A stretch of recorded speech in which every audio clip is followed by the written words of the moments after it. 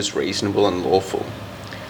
Yeah, they came up with this concept, didn't they? They said, well, you've drafted a policy. We don't care what's in it necessarily, as long as there's no discrimination.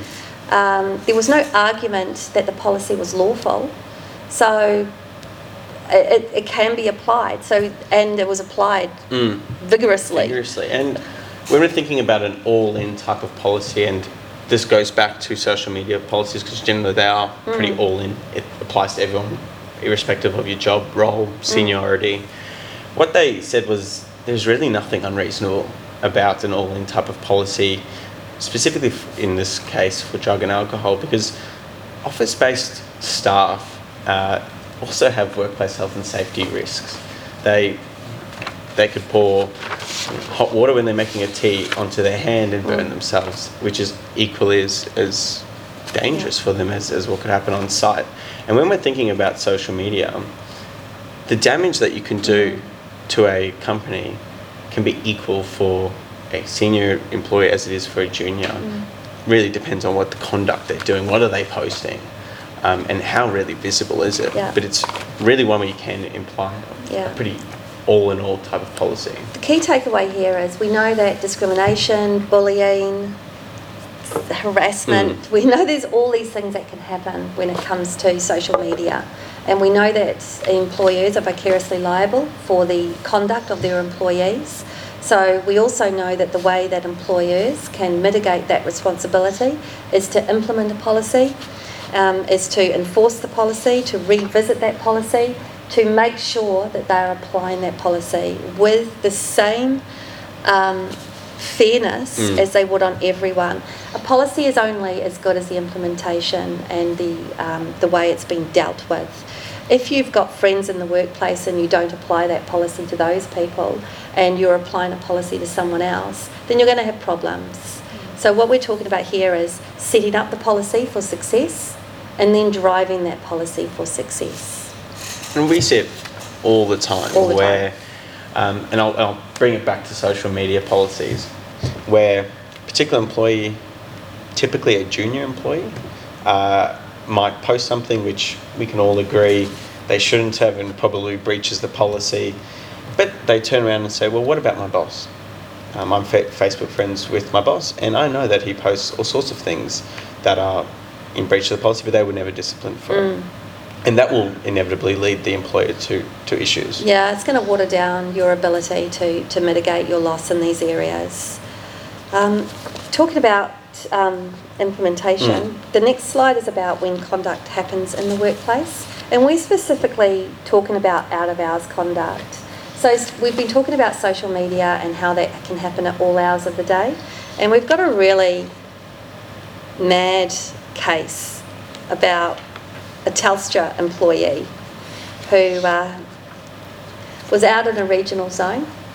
He got into a fight at a bar and then later on had an altercation with a work colleague. Yeah, so both of them were travelling interstate. This particular employee, they both went to a nightclub that night, and this particular employee was seen getting into a bit of an altercation with some other people at the pub, and one of the other employees that he was with grabbed him away, and they both went to the hotel room they were staying at. So the language here is, I found him at the bar having an argument with a person we both knew. I tried to appease him, and he told me to fuck off, and the ladies all saw this. Oh dear. I went back to my chair and he followed me. He ripped his shirt off and growled at me. I thought he wanted to fight me. This upset me. I told Carl that he didn't need to fight with these fellows, and I told him that I would have words with him later, and then wanted to avoid a scene at the place. Now back at the room, Carl struck me on the chest with a piece of glass. I managed to get free and grabbed the girl he came with and went downstairs and called an ambulance and got 12 stitches. So we're talking about conduct that happened well after the work had finished for the day. They were out in a regional town getting up to what appears to be an awful lot of mischief. Now the employer found out about this. The person in the bar knew that they were Telstra employees. So it comes around. Well, what do we think? So we have a situation where two employees who are on a work trip, but they are on a night out, and they've done some pretty abhorrent things. They've gotten into fights at a pub, which other people were at. They've gone back into the hotel room where they were both staying at. They've had another altercation. One of them has been stabbed. Yep. What do we think we would do? What we would do with now this is the employee who was stabbed, but was also the one who was getting in the altercation at the pub. So when we think about does conduct happen in the workplace, is this happening in the workplace? What do we Did you think? say work trip though? It is a work trip. So what would you even think? after hours, isn't it? Like if you're sent off on a 3-day work trip, even though aren't you still representing the company? Sorry. Well, it's a good question. What do you think? Yeah. Okay. I would say yes. It's still considered part of the workplace. Certainly. Especially if they're paying for your hotel. You'd be pretty upset. Yeah, I think, getting if up you're and the employer, stabbing if you found someone's about probably this. not going to work well for you. No, I'd say yes. Well, what do we think? Do we agree with that? What do we do? It's Agree? happening in the workplace. It's being paid for by the work. Yeah. Okay. Well, when we think about it, really we're talking about are you representing the company, but Yeah. what does that really mean? So the courts concluded that the employer's behaviour outside work hours will only have an impact on their employment to the extent that it is in breach of an express or implied term of the contract of employment. So when we're thinking about work hours, what do you guys think? Are you working when you're asleep on a work function? Are you working when you're having dinner 4 hours after work had finished? That depends on the contract. So hours of work, yeah. Yeah. Are you on call? Is that the question perhaps? Yeah. And then Are you on the job when you're on an aeroplane, asleep? These are questions we need to ask ourselves on these things. If conduct objectively considered is likely to cause serious damage to the relationship between the employer and the employee, then a breach of implied obligation may arise. So now we're moving towards this fuzzy area of is there the objective bystander? What's happening here? It says here, it's clear that in certain circumstances an employee's employment may be validly terminated because of out-of-hours conduct, but each circumstance is limited. So, and we've got this up here, it needs to be viewed objectively and so on and so forth. This is a fascinating case because I think we can all say that if you're out in a small town as a Telstra employee having a fight and then ended up in stitches and one of them ended up in jail, is this going to affect Telstra? Is it? in a very small way. In a small way? I guess How? it's employee now. Did people in the pub know that they were Telstra employees? The publican did, but nobody else. Where are we going? It's really hard, isn't it, when we're thinking about out-of-hours conduct? Yeah, And- it just needs one person to hit the country grapevine and go, guess what I saw at the pub tonight? You're absolutely right. It's horrifying, right? It's a really scary situation. But that case is fairly old, and it is. It is very it old. is, the leading case on this, and that's why we bring it up. Yeah. But if we think about if this happened in modern times, so let's add a bit of a twist to it, and say. Let's use your scenario. Yeah, they It was were. videoed. They were videoed and It's on tagged in it. Facebook. It's on Twitter. You can do videos It goes on Twitter. viral, and it's abundantly clear.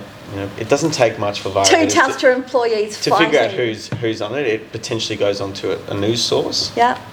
Then we're starting to talk about out within office hours. Yeah, in this case, in 1998, it wasn't related to work because only the publican knew. He says, I do not think that there is a reasonable basis for concluding that the conduct had damaged the employee's interests.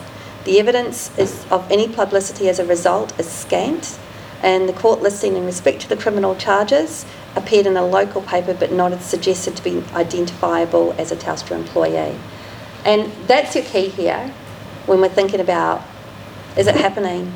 Is out-of-hours conduct going to be connected to your work environment? And yes, you're right. You're at a work, say you're at one of these work functions where you've taken over the entire hotel, and you're sitting there having a massive fight. You get your glass, you smash it, you start stabbing someone. They're going to know where you're from. You know, and everybody around you's got a video now. You know, they've got cameras, they've got videos. It's up immediately. You can't stop it from happening. You can see in 2021, we've got a real problem here. But when we're thinking about it, we need to think about it from an employer's situation. Is it affecting the business? Can you be linked to it? Are there going to be problems with reputational risk? And the Fair Work Act says that if you do conduct that affects the reputation of your employer, then you can be discharged, be terminated for serious misconduct. So it's a real trap. These things are very, very difficult to manage. And if we kind of turn to social media, I'll give you two examples of one where I think would be caught and one which wouldn't. You've got and I'm going to use myself as another example, and we know that it's abundantly clear where I work if you look on my profile. And I post something, let's just make it extreme, and it's something extremely racist on there. Quite clearly, you can put it to the reputation of MJT Law and my employer, and I think that would be caught. But if we turn to, I don't know how many of us have Reddit, for example. Reddit is a sort of blogging type platform. A lot of the times people have anonymous accounts, and I post something which is the exact same. It's quite racist, but it's on a completely anonymous site. I don't make any reference to where I work on any of my profile. I don't even really make anything that you could read through the lines to figure out where I worked. I don't think that would be caught. No, we've got to look at the subjective. We're going to play a video soon that's an awful lot of fun on this point. Yes? So what about if you're a big racist, like against your own culture, but you know, okay, as a joke. So, for example, I'm half black. What if I'm making a joke about my own? Yeah, using the word half caste, that sort of thing. I mean, I don't do this. It's actually really hard. We talked about this really early on with discrimination. Because you don't feel you're being discriminating doesn't mean it's not discriminating. Okay. Yeah. Even if it's my own culture. Even if you're doing it because you think it's funny, someone might find that offensive, Right. and they might find it's discriminating. Yeah. So it's a real trap to fall into. In a perfect world, I would say, stay well clear of social media if you can, and if you do put social media on, put pictures of your pets. I've got on my social media page 100,000 photos of my husband and I doing this in different circumstances. Yep, just selfies. We're here, you know, that sort of thing. I never talk about work, I never talk about anything. It's just photos, and now there's a lot of photos of my 4 pets. So even if it's like satire or something like that, that's considered... Lawyers tend to be overly cautious on these things. Yeah. I sit in a... And I don't use Facebook, so... And I'm a business owner as well, so and things that I do affect how people see me as a lawyer as well. So my personal life and my work life are very separate, and it's a lot easier for me because as a lawyer, I'm not asked to give my personal opinion about absolutely anything. No one cares. What they care about is my legal opinion, and that's all I can give. So it's actually really easy for me to remain completely separate as an individual having an opinion about something. But what is the legal proposition here? What is the legal opinion? So it's actually super simple for me, but it's much harder for others. Yes. So one of the hats I wear is with a not-for-profit. Is it what, sorry? One not-for-profit? I wear is with a not-for-profit. And it involves advocacy. Yep. And of course we are all volunteers, whether we're on the committee or whether we're just a general member. One of the issues that we're potentially concerned about comes up every year on Equal Pay Day. And the commentary that can come about Equal Pay Day from others posting on one of our public pages. So we'll throw something up about 14.2, 86.4%, and this much, and what would you do with an extra $13,000 over your lifetime? And if that goes onto a public post, then the commentary that comes with that, and it comes back to that slightly off of this, but the obligations to manage those comments. You would manage those comments. My advice to you is to manage those comments and remove comments that are highly offensive.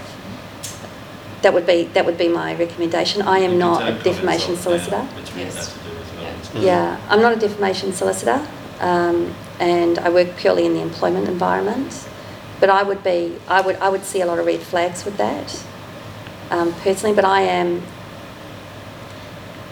not sure by nature, because that's probably not true. But certainly as a profession, I'm very cautious, and I'm not just risk aware, but I would be risk averse. But yeah, I would manage those posts. I would also, certainly I'm moving into an area which perhaps is not quite my area of expertise, but there must be some type of way that you can add to your Facebook page that the views of the people who are posting are not necessarily the views of your organisation. And I would look into seeing how you could promote that concept as well. There was a precedent just set that doesn't allow. But there's no freedom of speech in employment. Why would there be? Oh, I'm just throwing that. So we've been talking about how to kind of... Sorry, did you have a question? Oh no, it's just that, I've said I don't have a Facebook account, but I do, but I don't usually use it. But I've got a Facebook group called Time with Paul, and they post up historical photos of people in grass skirts and someone topless. But Facebook says that we can't post them up, so they've got to be covered. So Yeah. I think Facebook also would. There's a lot of moderation for Say- Facebook. Yeah. But if you like, you've got my card there. I can send you off to someone who will be able to provide you with better advice than me on this point. Yeah, I work in a rather narrow space. So, So we've been talking a lot about how to firstly develop a policy that'll work, essentially protecting against social misuse of social media. But also what we need to do is, what happens when something goes wrong? Yeah. So we've got the policy, it's all great, but we're implementing it, we've been enforcing it, and now something horrible's happened. someone's posted something that's abhorrent, There's been complaints. there's been complaints, and it's on your desk. So what do we do? We investigate, and I can't, and I put it up there 3 times, because I cannot express enough how a good investigation will save your business from problems next.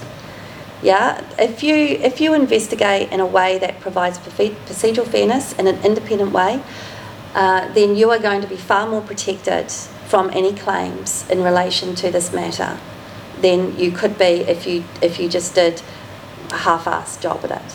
Yeah, and we're not. And some of the small business problems that we see when it comes to investigation is you're complaining about the owner. And that's me, and I want to investigate. Well, I can't, because that's about me, yeah? And I now need to find somebody else who's going to do that. And independent investigations is the way to go forward on these points. But that's expensive.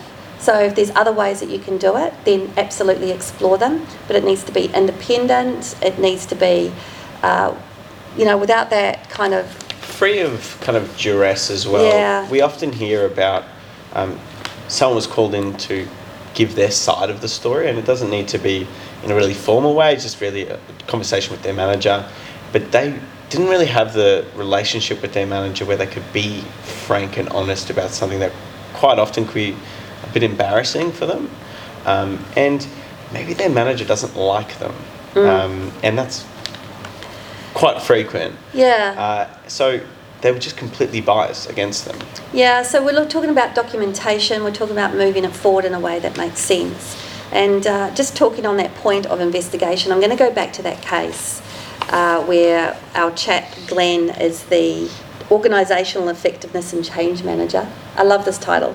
I absolutely think this title's amazing. It's all capitalised too, which is brilliant, all names. And he said, since starting here, I've noticed that there's a lot of distrust. And he says,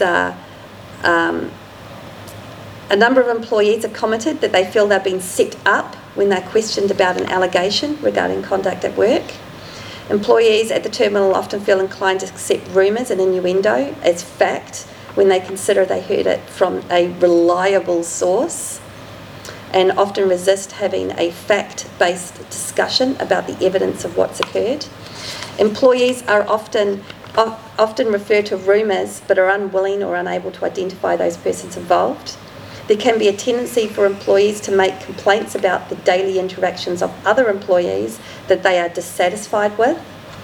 Some employees who are informed they've been and identified as being involved in allegations then make counterclaims involving other employees, and there have been incidences of graffiti and vandalism which apparently are directed at particular employees.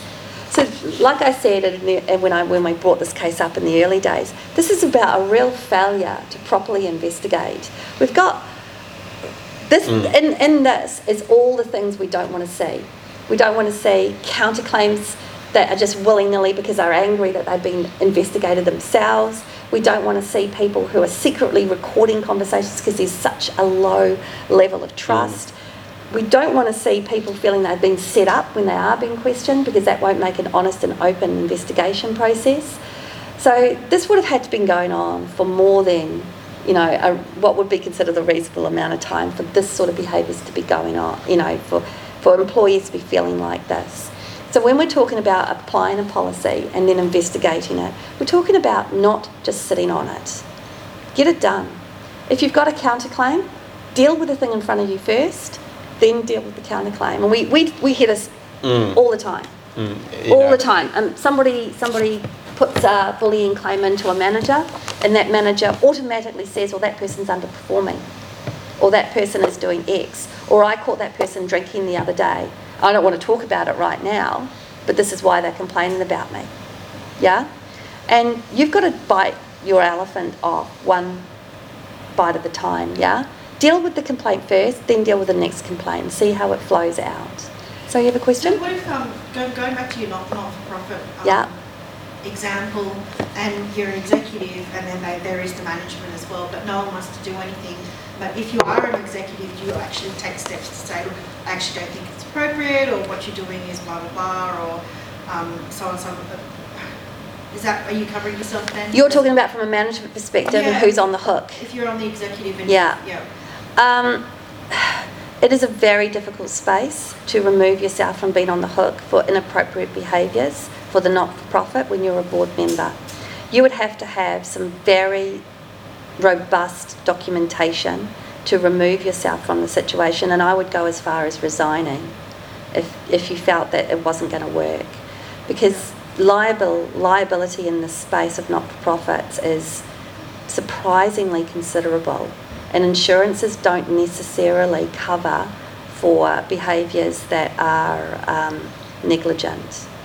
So yeah, it's a bit of an interesting space. It's a little bit out of my range. I work in employment, and what we're talking about is the broad sense, the commercial aspect of the not-for-profit business, and how the veil is placed in front of the directors, which is a little bit out of my area of expertise. But like this lady here, I can certainly send you to someone who can provide you more information on that, if you're interested. But if we sort of turn it back to this disaster case, I'm really of the view that if they had have kind of taken a backward step and just got an external investigator, the whole issue would have been basically put to bed. Because one, the external investigators they're good at their jobs. They do it day in, day out. They will make sure that everyone is given a fair chance to speak. They're also really independent. No one involved actually knows these people. They'll probably never ever come in contact with them ever again. They won't, for example, relay unnecessary information to managers, which allows for kind of open conversation. But it also protects against what we call discrimination and general protections claims. So these are, we hear it all the time. Well, the reason they are investigating me is because of X, and for a discriminatory reason. Because I complained about it. I complained about X 6 months ago. The good thing with an external investigator is they don't know these things. They don't know that there was a big blue 6 months ago, or that this person had a particular issue with that employee. They just don't know. They only do the thing that's directly in front of them. So you implement a policy that makes sense to deal with the thing that you're trying to solve, and today we're talking about social media. You teach your employees or the people in your organisation what that policy means. You implement it with reckless abandonment. Yes. Crazy your own case. And you investigate it properly and you get on with it. We have a rather interesting video. Yes. And Phoebe, I think we're going to switch it on.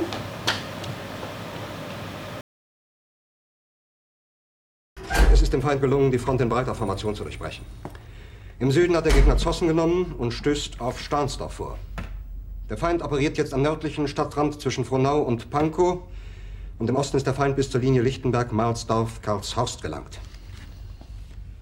Mit dem Angriff Steiners wird das alles in Ordnung kommen. Mein Führer, Steiner konnte nicht genügend Kräfte für einen Angriff massieren. Der Angriff Steiner ist nicht erfolgt.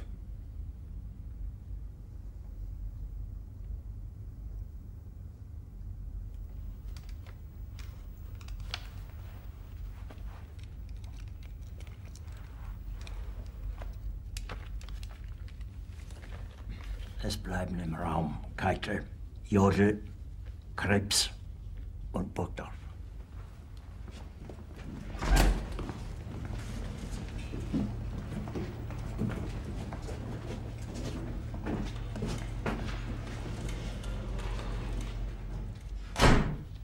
Das war ein Befehl! Der Angriff Steiners war ein Befehl! Wer sind Sie, dass Sie es wagen, sich meinen Befehl zu widersetzen? So weit ist das also gekommen. Das Militär hat mich belogen! Jeder hat mich belogen, sogar die SS! Die gesamte Generalität ist nichts weiter als ein Haufen niederträchtiger, treuloser Feiglinge! Mein Führer, ich kann nicht zulassen, dass die Soldaten, die für Sie verbringen... Nicht als Feiglinge! Verreiter, Versager! Mein Führer, was Sie da sagen, ist ungeheuerlich! Die Generalität ist das Geschmeiß des deutschen Volkes! Sie ist ohne Ehre! Sie nennen sich Generale, weil Sie Jahre auf Militärakademien zugebracht haben, nur um zu lernen, wie man Messer und Gabel hält! Jahrelang hat das Militär meine Aktionen nur behindert. Es hat mir jeden nur ersichtlichen Widerstand in den Weg gelegt. Ich hätte gut daran getan, von Jahren alle höheren Offiziere liquidieren zu lassen, wie Stalin.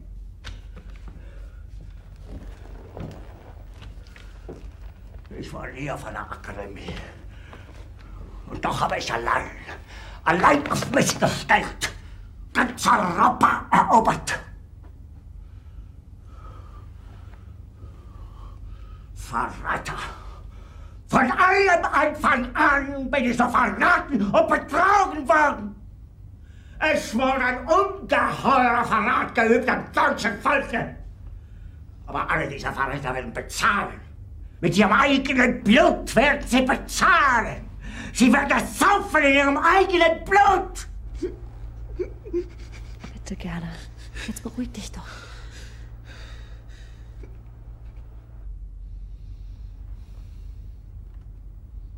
Meine Befehle sind in den Wind gesprochen. Es ist unmöglich, unter diesen Umständen zu führen. Es ist aus.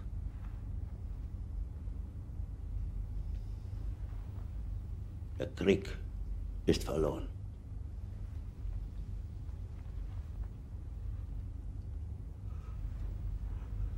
Aber wenn Sie, meine Herren, glauben, dass ich deswegen Berlin verlasse, irren Sie sich gewaltig. Eher jage ich mir eine Kugel durch den Kopf.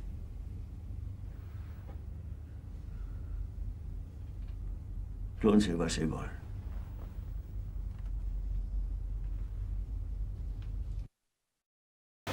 So this was because this happened a little while ago. BP was in enterprise agreement bargaining with their employees, and it was challenging at the time.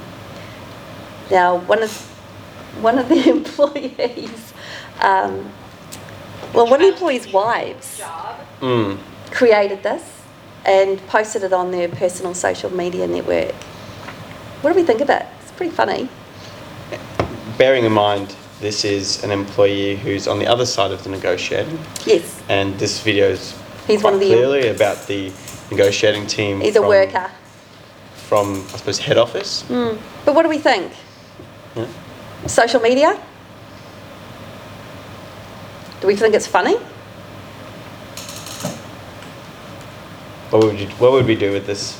We've come to find out about it. Yeah, you're the employer. What do we do? Are we dismissing him? Are we letting it fly? Are we going to have a stern conversation with him? Or what do we think? Do we just think it's funny and move on? What's happening here? The Nazi thing is a little bit iffy? Yeah, it doesn't feel, doesn't sit right perhaps. It is funny though. That's the problem. Also, this is a clip, and I didn't know this at the time, this is a clip that's been used 1 million times. So I don't know if you guys have seen it in other social media, but it's been used over and over and over again. There's various different ones. I've seen one of the, at the time, the Brisbane Broncos weren't doing very well, and they used that clip about what was going on behind the scenes and, you know, all the disasters that were happening with the team. Yeah. So it was used pretty much across the board.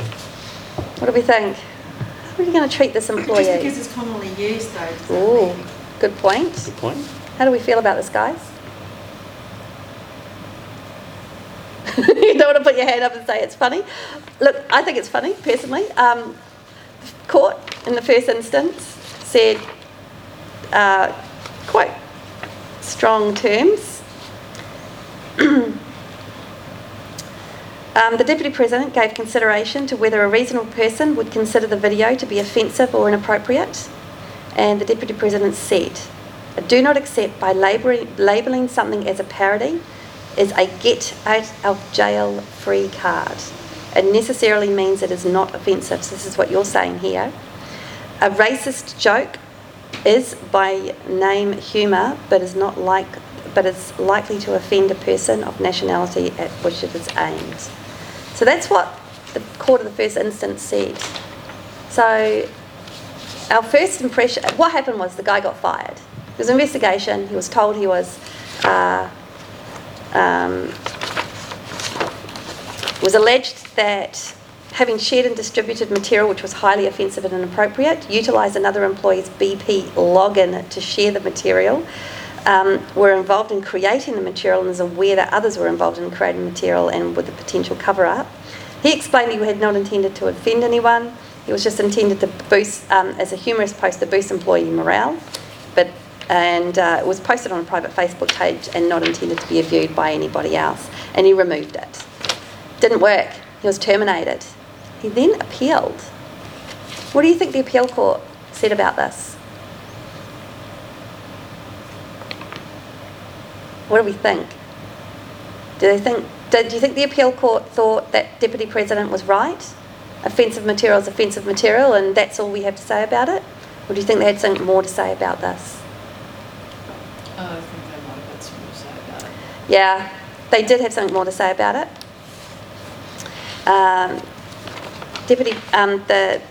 The appeal commission said,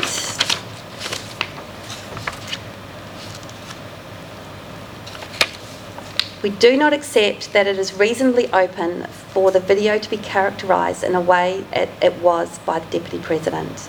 Even considered in isolation, the mimetic context, it is apparent that the video does not liken BP management to Hitler or Nazis in the sense of stating or suggesting that their conduct or behaviour was in some sense comparable to their inhumanity or criminality. What it does do is to compare, for satirical purposes, the position BP had reached in the enterprise bargaining process to the situation Hitler was facing in the Nazi regime in 1945. The position becomes even clearer when one considers the context of the development and use of the downfall clip into the meme. The clip has been used thousands of times over a period of more than a decade for the purpose of creating an entirely imaginative way, satirical depiction of contemporary situations, and has had the result of culturally disassociating it from the import of the historical events portrayed in the film. There is no doubt that the clip would be understood by a reasonable viewer as satirising BP's conduct during the enterprise agreement bargaining process, and that by itself did not make it offensive or inappropriate. So basically, hard. It was a joke. It was a joke, and we should take ourselves a lot less seriously. And after everything we've said today, sometimes you need to take a common sense approach and see it for what it is. Yeah. One of the problems they had with this case was the key, I suppose, person who was aggrieved by this video was the head of the negotiating team, and he was of the view that he was Hitler in this particular video. Yeah. He had inserted himself as Hitler. He had inserted himself, but that was the thing though. He had done so with his own mind, not because of the video itself. So I guess what we're saying at the end of this is, yes, there are lots and lots of things you can do to get it right. There are absolutely lots, but it is difficult. And this case is a really good example of, we liked it, it's just kind of wrong, and it shouldn't be done in the workplace.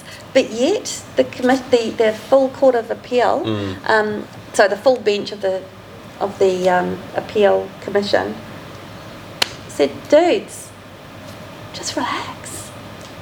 Whereas if they'd taken him for the IT breach, they'd have probably been successful. Maybe that wasn't on the table at the time. But yes, it's a fascinating. Take a common kind of. Yeah, common sense what I approach. like to say is, user should we approach? Should we be doing this? What are we thinking about here? Is it damaging our reputation? Really, what is happening here? When we're thinking about it as an employer, what are we thinking about in terms of the damage to the reputation? What's the big picture here? What breach of policy has actually been made? Is this something that we need to deal with? Look, I think I probably would have sought to discipline this employee myself. I think I would have probably come up a crop like BP Refinery did. I may not have terminated, I don't know, but I definitely would have asked very stern questions about the length of that was online. And I probably would have... Well, we get this question all the time where there's been a breach of the policy and do we need to terminate? You know, kind of our head goes straight to it. And really the answer is no. You need to really consider what is going on at the time, and sometimes it doesn't need to be a termination in order to be really implementing a policy. It can be as much as a really stern conversation with this gentleman, saying firstly, remove the post. You may need to have some cooperative conversations with the people involved, and just reminding everyone that the policy exists. This is a breach of the policy. And at the time, what they were trying to achieve was an agreement between two parties. If you're in conflict with those parties, it's going to be harder to get that agreement. So we need to go back to basics and say, what is the company trying to achieve here as well? I've been part of bargaining processes for energy resource companies myself, and this is the sort of thing that happens, you know, in these matters. It becomes them and us. It becomes, you know, there's this who's hiding what information, that sort of thing. So this was when I watched this, I don't think this is a really unusual situation in this environment. It's not. It's absolutely not. Well, that's the end of our presentation. Hopefully you've taken something away from this. What we wanted to achieve by this is to, first of all, teach you what some of the traps and holes are in terms of social media and dealing with it as an employer in the workplace, and how to resolve those issues. And from this last clip, how to really stop and think, put an objective set of trousers on and stop and think about what it looks like, about damaging the reputation and so on. Do we have any questions? No, it's our pleasure. Do we have any questions? Well, thank you very much for watching. And yeah, this is my first session, so maybe I'll come back. Maybe.